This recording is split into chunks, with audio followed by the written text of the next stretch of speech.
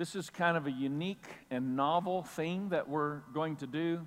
A week from Friday, we're doing a midnight service right here in this room. Not this Friday, but a week from Friday. And we're going to gather in here at midnight, and we are going to invade the midnight hour, the darkest hour of the night, and declare that we are the light, Jesus is in the light, Jesus is the light, and we are going to invade darkness and depression and conquer in Jesus' name. So it's going to be a great time of gathering, and I've actually started getting messages from people who are seeing these posts in other countries now that are taken by the idea. So post it on all your social media and invite friends and family out, and we'll just stay up late and have a great time, or get up early, whichever is your mode. So awesome. Awesome, awesome. Well, it's a good day. It's a very, very good day, and excited to continue in this. We're in about a month, we're going to do a little bit of a focus just for 3 weeks that I felt the Lord was speaking to me. So just an idea that it's kind of germinating still, but we're going to take 3 weeks. Because of the great capital I am, little I live. Because of the great capital I am, little I live. And because I live, I love, I serve, I give. So we're going to take 3 weeks and talk about I love, I serve, I give, and it'll be a little bit of a break between our pursuit on the books, but it's just something I felt this week the Lord was stirring, began to talk with some of our team about it. We felt it was right. So you'll hear some more about that as we progress along, and today we're going to dive right into 1 Kings, and what we're doing is discovering where Jesus is in every book of the Bible. He is in every book of the Bible. He said so. He told the Pharisees in John chapter 5, the scripture points to me. The New Testament hadn't been written, so obviously he's referencing the Old Testament, and all of the Bible speaks of Jesus. So what we do as a church is we believe God's Word is truth, and we believe God's Son is King, and so we constantly come back to truth and constantly come back to Jesus, our King, that we might become more of what He's called us to be and designed us to be. And so this has been interesting, just seeing where Jesus is in each book. We're progressing along in 1 Kings today, and I would just kind of tell you, I'm going to give you some historical context. You know, whenever we're doing this, I want to try to empower you to be studiers of the Word, to be readers of your Bible. That's why we're doing the Turn the Page Challenge this year for guests that are here. You might not realize, but we take old leather Bibles and start in the book of Genesis, and every day we put the date at the top of the page and turn the page. And we're doing that just to get a better understanding of what God wants to reveal through His Word. And what I'm doing, each book is now online, and you can go on there when you're in a book and see kind of the history and context. Not everybody's all into the history of, and I'm going to walk through a little bit of that with you today in 1 Kings, and then there's a specific word I want to bring.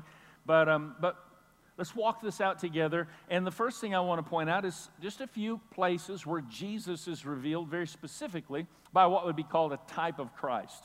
You find a person in the Bible, and you start to see how that person expresses Jesus is coming one day. And so the book of Kings is like this 400-year expression of kings, and we're going to see that.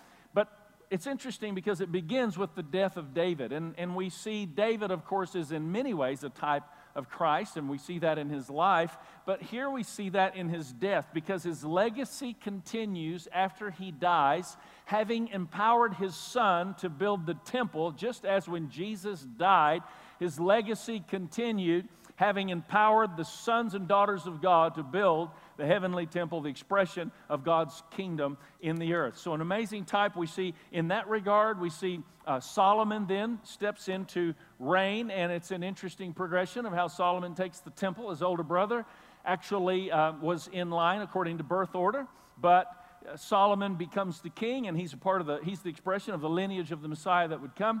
Now, who is the wisest man in the history of the world?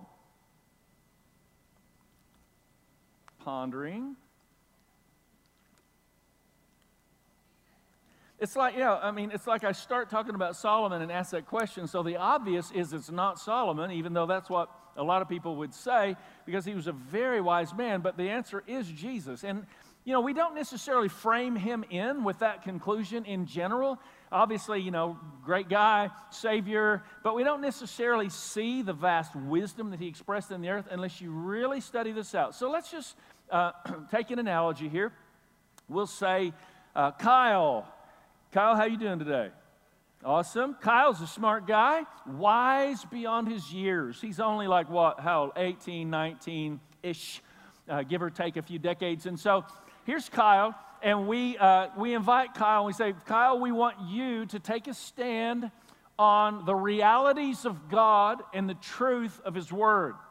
And so we're going to take you, Kyle, to an Ivy League university in our modern day times where somebody has graduated the school of religion, now gone out, proven themselves, has a following of young, eager learners, and many students know this professor now that's returned to this Ivy League university in the realm and in the study of religion. How many of you believe that in any Ivy League university, the theological and conclusion, you know, anybody that's like over the Department of Religion, they probably have some very liberal viewpoints, very varying viewpoints to what we may want to conclude in many of those instances. And so what we're going to do is we're going to put Kyle up against the best of the best at any Ivy League university with all of his following, and they're going to be talking all kinds of religion questions and all the following surrounding, and Kyle is going to be so brilliant, amazingly brilliant. He's going to be so brilliant that he's going to come to conclusions that are going to stump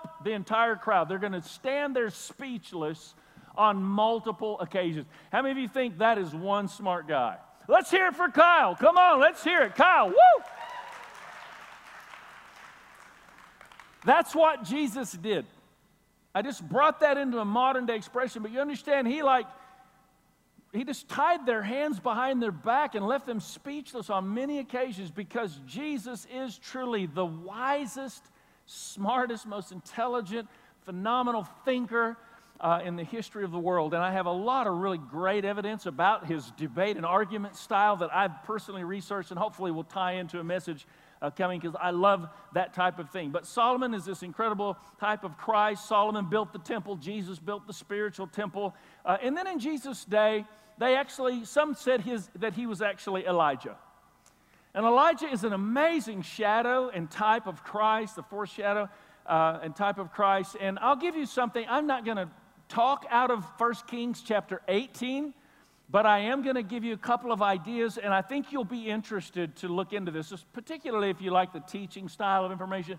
But what I'm just going to blaze through here on some insights, I've blogged on the destinychristian.com blog, and there's a whole lot of this, and I couldn't bring all this into 30 minutes of conversation together, and so I'm just trying to expand some things and put that out there and available for anybody that wants to really study deeper. But here's the thing, 1 Kings 18, Elijah is standing on Mount Carmel. And here he's standing on this mountain fighting against all of these religious zealots that are prophets of Baal. And they are very, very zealous for what they believe. And right up front, I just want to say this speaks of the battle that Jesus would come and declare victoriously, seemingly incapable of defeating all of the kingdom of darkness, but yet, you know, who's this Jesus from Nazareth? And he came and just defeated there's no enemy coming against you that Jesus hasn't already absolutely, utterly, totally defeated. That is great news. There's no force coming against you that can compare to the power of God that is at work within you. Jesus is alive, and He's in you today, declaring you are victorious. It's amazing. And so here's Elijah standing on this mountain, and he begins to fight a spiritual battle, and these incredibly spiritual people that are totally misguided because they don't understand the truth reflect a generation that you and I live in. There will be many incredibly spiritual people that are very misguided because they've deviated from the truth. And you and I need to come back, and you need to hear every speaker that ever graces this pulpit say over and over, we believe God's Word and we believe God's Son. And the Bible and Jesus are the unshakable declarations of truth upon which everything we say and do will stand, and we don't believe the Bible's figurative and analogy and illustration. We believe the Bible is literally God's word to humanity. Now, we all need to celebrate that every time that's ever said, because you do understand in the movement of our generation right now in our culture, that is increasingly becoming more of a question. So the Bible is the immovable and unshakable standard of God's word, and Jesus is who he says he is. And so I just said it, so let's celebrate it. Let's agree. Next generation is going to get it from us. They're going to get the truth. I'm sorry, I'm preaching. I'm not supposed to be preaching yet. I'm just supposed to be giving you some information. I got a little crazy there. Back up. And so 1 Kings 18, here's Elijah. He's on the mountain. Here a few things. Elijah repairs the altar before he calls down the sacrifice. Jesus repaired the altar and restored humanity. Elijah did something interesting. All this wood is there, and he called for a bull. He didn't call for a bird or a goat. It was the ultimate sacrifice of his day that could be put on the wood, just as Jesus was the ultimate sacrifice. And around that altar, there's this trench. Do you remember the trench that existed there? And that trench is a separation between the altar and humanity and the world. And there was this separation between the altar and humanity, and only Jesus could come and bridge that gap. And Elijah did something so profound. He said, pour water on the sacrifice. You remember this? They actually did it 3 times. He called for them to pour water 3 times. And Jesus was in the grave 3 days. And then that water filled the trench, just as Jesus, after 3 days, bridged the gap between the altar of God and all humanity. He's the Savior of the world. And this was the declaration that was going on. We see this in 1 Kings chapter 18, and it's profound. And I encourage you, go in and study that, look into that further, but that's not what I'm preaching about. So 1 Kings deals, we begin with the death of David, and then it concludes with the death of this wicked king named Ahab. Anybody hear about Ahab? The Ahab, the Arab. Anybody know that song? I'll spare you. And so, it concludes with Ahab dying, and it's interesting progression of all this. Solomon becomes king there in the beginning. Those are the glory days for Israel, like very little opposition, very little battles, a lot of advancement, a lot of expansion. And after Solomon's death, something interesting happens, and you might not even realize this, but you kind of hear Judah and Israel, Judah and Israel. I was reading for years as a Christian, and I would read the king of Judah and the king of Israel, and I'm thinking, what happened? Why is there Judah and Israel? I thought it was Israel, right? And so after Solomon, division happens, and you can read about this, but what you'll see, the kings of Israel, this division and divide happens, and Israel and Judah branch off. It's like the church split of all times back in the history of the beginning of the church. And so you got the Israel progressing along, and Jesus is the Lion of the tribe of Judah. And so he's on this side of the lineage. And what you'll see from all these kings, and we're going to talk about this next week as we commission teachers for this year of school. I know some schools have already gone back in session.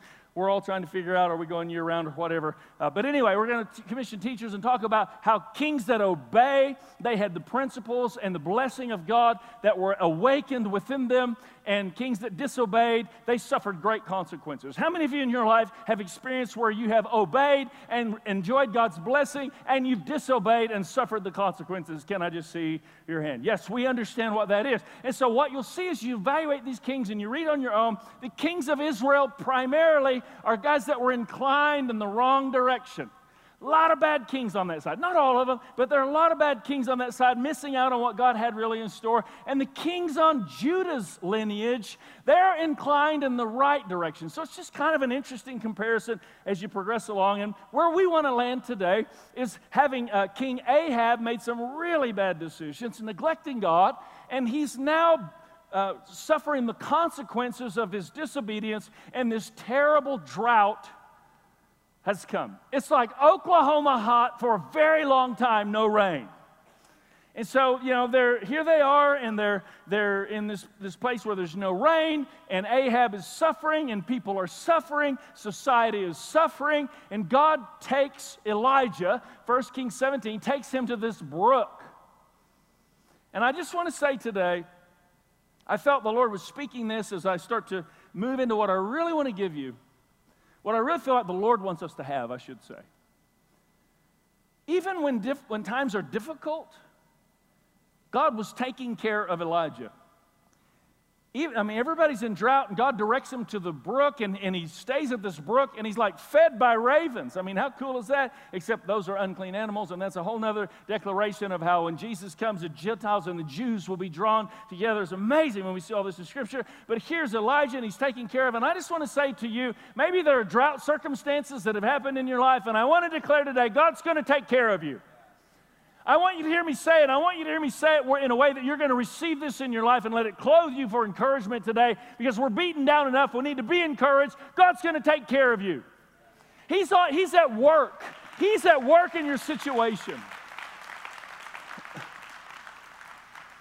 And so this horrible drought has happened, and I love this. I don't think it's on any of your notes, but write down Psalm 32:4. I'll give you some verses today that I got inspired yesterday. I'm sorry, and I started adding stuff. But Psalms 34 David talks about, when I hid my sin from God, and it felt like the heat of summer had sapped my strength. I mean, it's an incredible verse. I think of it a lot when I am, walking out in the hot summer days. And when I hide my sin from God, it's as if I'm in the hottest day you could imagine, and my strength is just sapped. Let me just say, you are not designed to carry guilt that saps your strength and diminishes your energy and decreases your propensity to become what God has called you to be. Hiding your sin doesn't keep God from knowing it. It just keeps you from being free. And that was my whole focus last week. And I just want to say, be free, be alive, be awakened, be empowered, be the people God's called you to be. May we all take a step forward in becoming more of that today. Here's the key phrase. Write this on your page if you would. I love to say this statement often. Biblically impoverished people live poorly constructed lives. Going to really focus on this next week with all the kings making decisions, but it's utterly the case. Biblically impoverished people live poorly constructed lives. If we do not frame our lives according to the truth of our Creator, who designed us and prepared us and equipped us to walk within the instruction of Scripture, then life is very problematic. Let me just tell you that adultery is something that will create problems in your life. How many of you believe that? Adultery, I would just tell you right now that adultery would create problem in my life. I'm married to a lawyer. That would be very dumb on a number of levels, okay? But adultery would create all kinds of... I hear a witness from her right over here. And so adultery will cause you problems. Now, you can learn that because the Bible says it, and you avoid that. You're accountable to people, and you do whatever you have to stay away from what the Bible says don't do. Or you can go down that road and learn it the hard way. You learn by instruction, or you learn by correction. But biblically impoverished people live poorly constructed lives. I prefer to learn by instruction. How about you?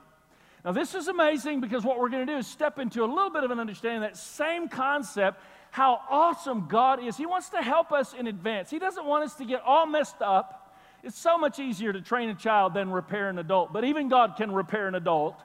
And when we look at this, God's constantly trying to help us be free from the stuff that really will destroy our lives. And so even this, I thought about how anyone here ever made a right turn on red and it said don't turn right on? Has anyone ever done that? Anyone ever got a ticket for that? Okay. Like, let me just tell you, you learn by instruction. The sign said, all four signs in this particular intersection said don't turn right on red. But I was so compelled to do so. I'll give you all my reasons. I'll spare you my justification of all my sinful behaviors. But I went ahead and I turned right, and I learned like $200+ later. And so I got this ticket, and I actually went to court. And I thought, it was an icy road, and we were going to state our case. And I know a good lawyer who doesn't do that type of law, but because we're married, she represented me in court.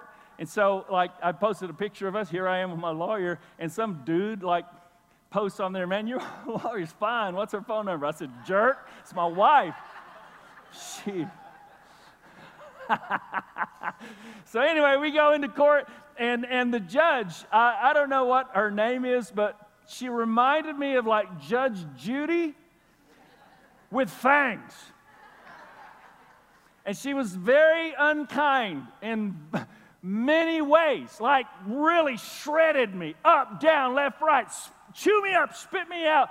Are you stupid? You know, I mean, I'm not kidding you. I was appalled. I thought to myself, who can I report a judge to for being inhumane? You know, I mean, I am a nice guy. And I mean, she just ripped me. And then it was like, all right, you're going to go to driving school, and you're going to do this, and you're going to do that. If we're going to waive this, did you know there are 4 signs on that particular intersection? I said, yes, ma'am.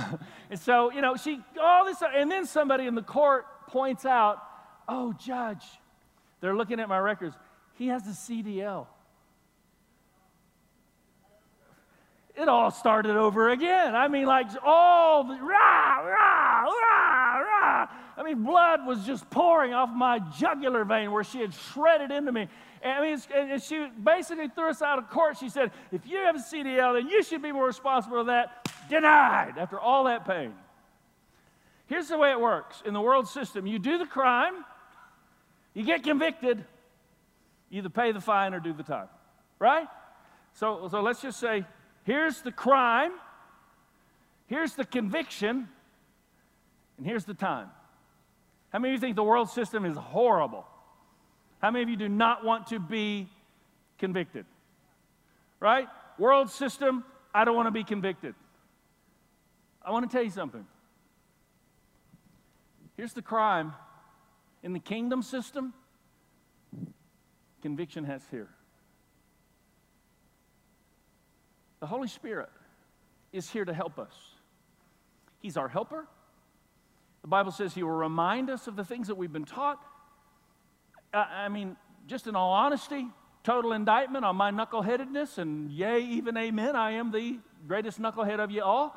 I knew not to turn right. I saw the sign. I saw the other side. I saw the other side. Out of the mouth of 4 witnesses. And so there I was. And I in my heart, I knew, don't do this. How many of you know? It's like the conviction happened. Don't do this. And how many of you ever been convicted before and you just neglected it? The Holy Spirit is here to help us. He convicts us before the crime so that we never do the crime, so we never have to suffer the time, because God is so awesome. How many of you know God's system is amazing? Here's the thing. We're living so far beneath this, but this is vital that we get this today, because you and I should not just be navigating through circumstances like mere men and women. You are not a mere man, and you are not a mere woman. And Paul speaks to this. Again, don't think this is on there. You might just jot it down. 1 Corinthians 3:3. It's a great verse of Scripture. And Paul says to the Corinthian church, are you not acting like mere men? You know what he's saying?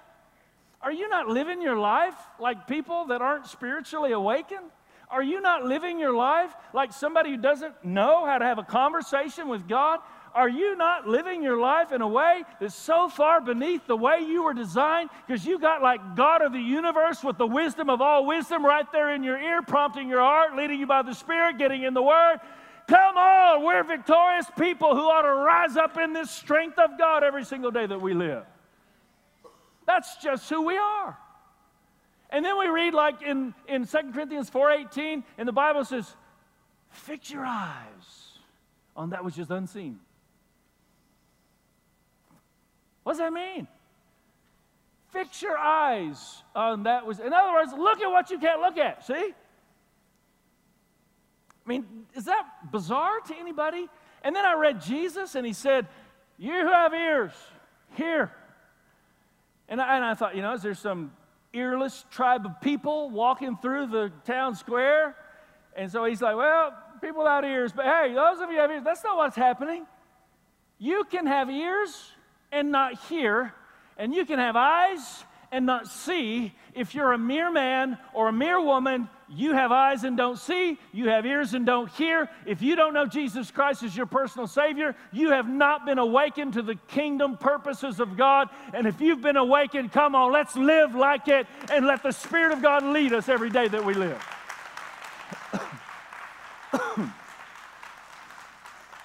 So the key in all of this is to be spiritually well. Then you're supernaturally empowered. How many of you want to hear the voice of God? Yes, we want to hear the voice of God. Guess what? You can hear the voice of God. Whether or not you're listening, It's a whole other thing.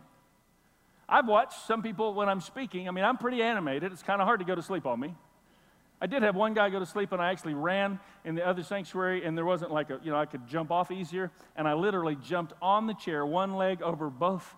I was younger then and a little crazy, but literally, he's laying there asleep, and I start screaming, "It's time for the church to wake up! The church has got to wake up! The church has got." The poor guy about had a heart attack.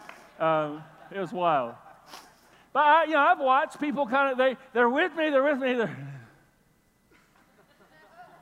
How many of you have done it before? I mean, not here, but somewhere else, right? Right. I mean, you're hearing, but you're not listening. We hear announcements all the time, and we don't pay attention. You're listening to the radio, right? And all of a sudden, the announcement comes on. Win a free trip to Honolulu, blah. Ears turn off. That's what Jesus is saying. You have ears here. You can have ears and not hear. You do hear the Holy Spirit, but you need to learn to listen and pay attention. That's why we get into the Word.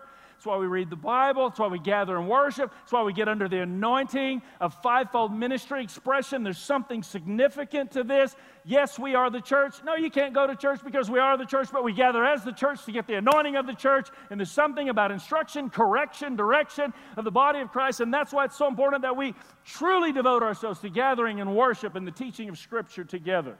And we walk this out on our everyday, ongoing basis, and that's why I'm so thrilled about the Turn the Page. I'm sharing this everywhere I go, and Turn the Page is just like awakening people to understand I can actually read my Bible. I want to say hats off Chrissy and Tracy and Andrea as they've been working with our girls' conference recently, and they got all the girls that attended that, these wide margin Bibles, and it's like Faith Illustrated, I think is what it's called, or Illustrated Faith. And so you like read a portion of Scripture and think about it and then draw on your Bible. And so we got some pictures of that. I just wanted to show you. This is the group that met last week. And it grew actually from last week to this, but all those girls are like, reading the Bible and talking about what they're journaling. I mean, this is like Turn the Page for the next generation. I just want to say that our next generation, men and women of God, the Bible says your sons and daughters, they will prophesy. Your sons and daughters, they will nobody's too young to be used by God here. We need to inspire them and empower them to be spiritually well so they'll be supernaturally empowered and become everything God's called them to be. Come on, rise up and be who God's called us to be, every single one of us. So here in this whole scenario, something powerful happens in Elijah's life. This drought has taken place, and now we're going to move right into this understanding. 1 Kings chapter 17, verses 7 and 8. The drought's taking place. God's directed him to a brook. The brook is taking care of him. The ravens are feeding him, and this verse got me. When I read this early on as a Christian, this verse got me. I underlined it a bunch. 1 Kings 17, 7 and 8, sometime later, the brook dried up. Would you say that with me? The brook dried up. Isn't it awesome when you see God's provision in your life and like everything's going on and it's like God's taking care, and then the brook dries up. And look, verse 8, then the word of the Lord came. Then the word of the Lord came. The brook dried up, the circumstances changed, and then God gave a word. I would much rather get a word from God before the brook dries up so that I don't have to be sweating it. The brook dried up, and then God gave Elijah. Imagine the brook slowly drying, and Elijah just looking at the thing go down, down, down, and it dried up. And then the word of the Lord came. Listen, sometimes your situation changes before you have understanding why, and some of you in here are facing some circumstances that are very difficult in your personal life right now. People have tried to oversimplify your situation and overcomplicate your pursuit of God, and it's been very frustrating, and your situation is difficult. The brook dried up. Whatever's going on in your life, that's a brook dry up. But I just want to say today to you, I want to encourage you in this, don't give up. Don't get mad, and don't be angry at God because of something that you don't understand. You cannot abandon what you do know because of what you do not understand. Is God good? Yes, He is. Are you going to understand everything that happens in your life and the lives of those around you? No, you're not. Is God good? And you understand that. Will you understand when bad things happen to good people? No, you won't. So don't abandon what you do know God is good because of what you don't understand.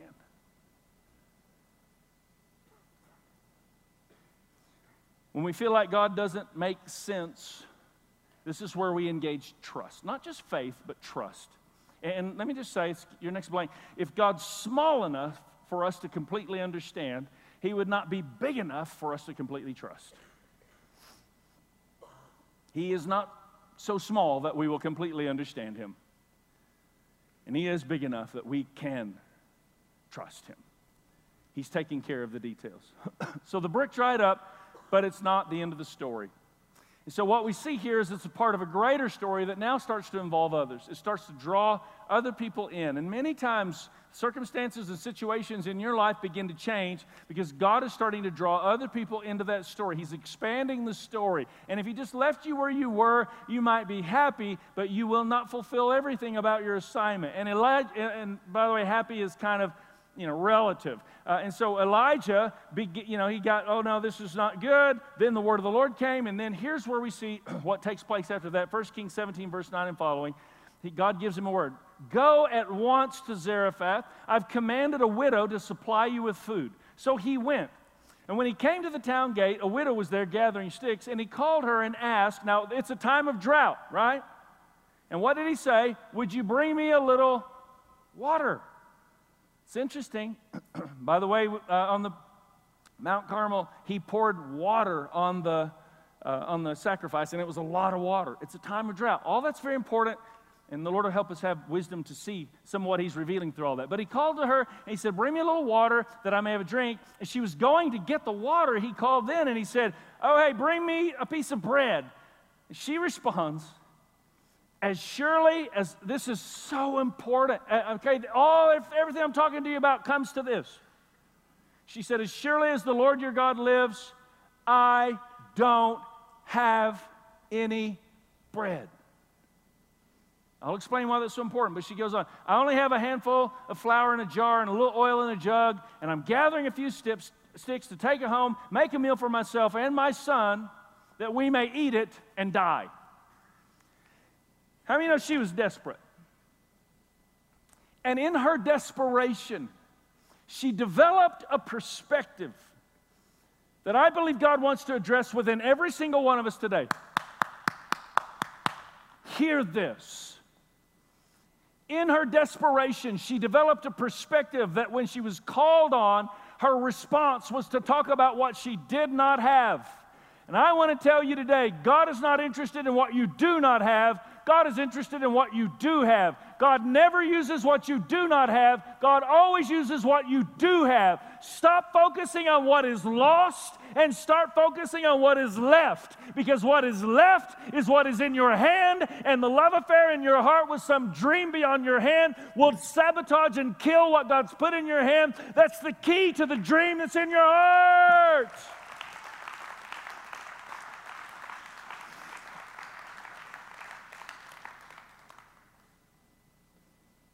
She received this word. And if our revelation never gets bigger than our environment, we will always live a life of confinement, constantly wishing we had a different life. Some people spend their whole lives wishing something different were happening to them.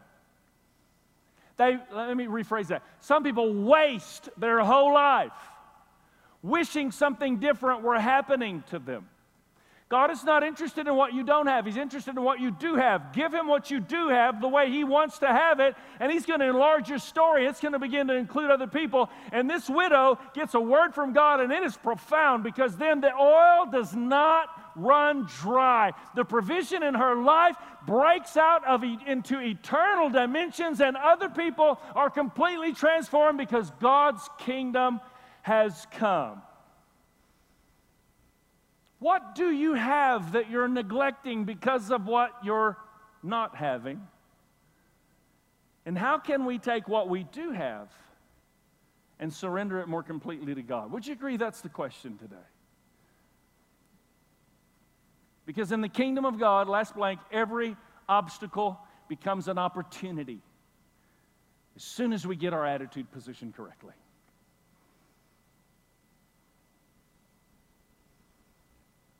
Stop focusing on what you don't have. I love what Andrew Carnegie said. It's painful, but it is so good.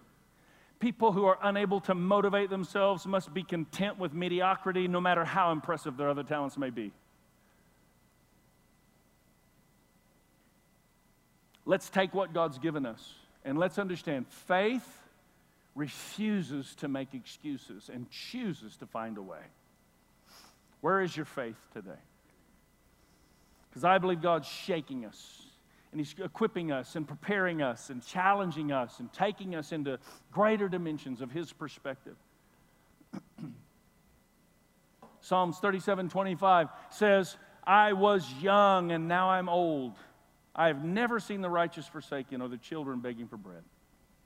Father, I just thank you that in the midst of every circumstance that we face, when we point our hearts and we're inclined to you, there begins to be an incredible exchange that happens in the earth. And when we encounter you, then we're able to express you. But we have to get our mind off of what we don't have and recognize you're working with what we do have. In Jesus' mighty name. Thank you, Lord. You know, I just want to, in this moment, I want to give you your action point this week. This has got to be actionable for us. We believe God's presence is profound and amazing and wonderful, and God's presence is for real life. So every week we give this GP4RL, yeah, God's presence for real life action point. That's what that stands for. And so your action point this week is pretty simple. Every day, every single day. Don't let a day go by. Try and do it first thing in the morning so you don't forget. You come to the latter part of the day and then you're like, oh, I've got to do something. Every day, every morning, get up and think, how can I do something generous for somebody other than myself today? Isn't it interesting? The Bible says, love others. How? As you love yourself. We don't have any problem clothing ourselves. We don't have any problem feeding ourselves. We don't have any problem taking care of ourselves. Love others that way. So every day, make it a point to be generous and do something for somebody else. And let's use what we do have to glorify God. And here's the thing. This is just a healthy challenge, isn't it? Have faith in God. Jesus is not going to tell you to have something you're not going to need. And so today, what I want us to do, I think you should do this every day that you live. And it's just that declaration. We gather, we break bread in the Word, we worship, we break bread in the Word, we have communion, we pray together, we seek God, and just so healthy to bring all of it into this declaration together and say, I'm taking a step forward with this today. Jesus is alive, and He wants to awaken us to the purposes of God. And if you're here and you've not prayed to receive Christ, this is your moment to receive Christ as your Lord and Savior. If you're here and you're just not walking with Him, this is your moment to take a step forward and make Him truly Lord of your life. If you're here and you're serving Him, let's pick up the pace and just accelerate, apply what God's revealed, and help us to move forward in just a greater capacity. And let's do that in this declaration together. Let's make a declaration of the Lordship of Christ today. Join with me and let's say this together. Say, Lord Jesus. Let's declare it right in the face of the enemy. Say, Lord Jesus, you're the giver of life. You came, you lived, you died. You're risen from the grave. You are who you say you are. You're the Savior of the world. And I accept you're my Savior. I want you to be Lord of my life. Help me to focus on what you've placed in my life as a resource from God that will expand God's kingdom everywhere I go, releasing God's blessing in the earth. Amen and amen. Come on, let's just thank the Lord. He's just such a good God. So patient, so loving. He's cheering us on like a good father would.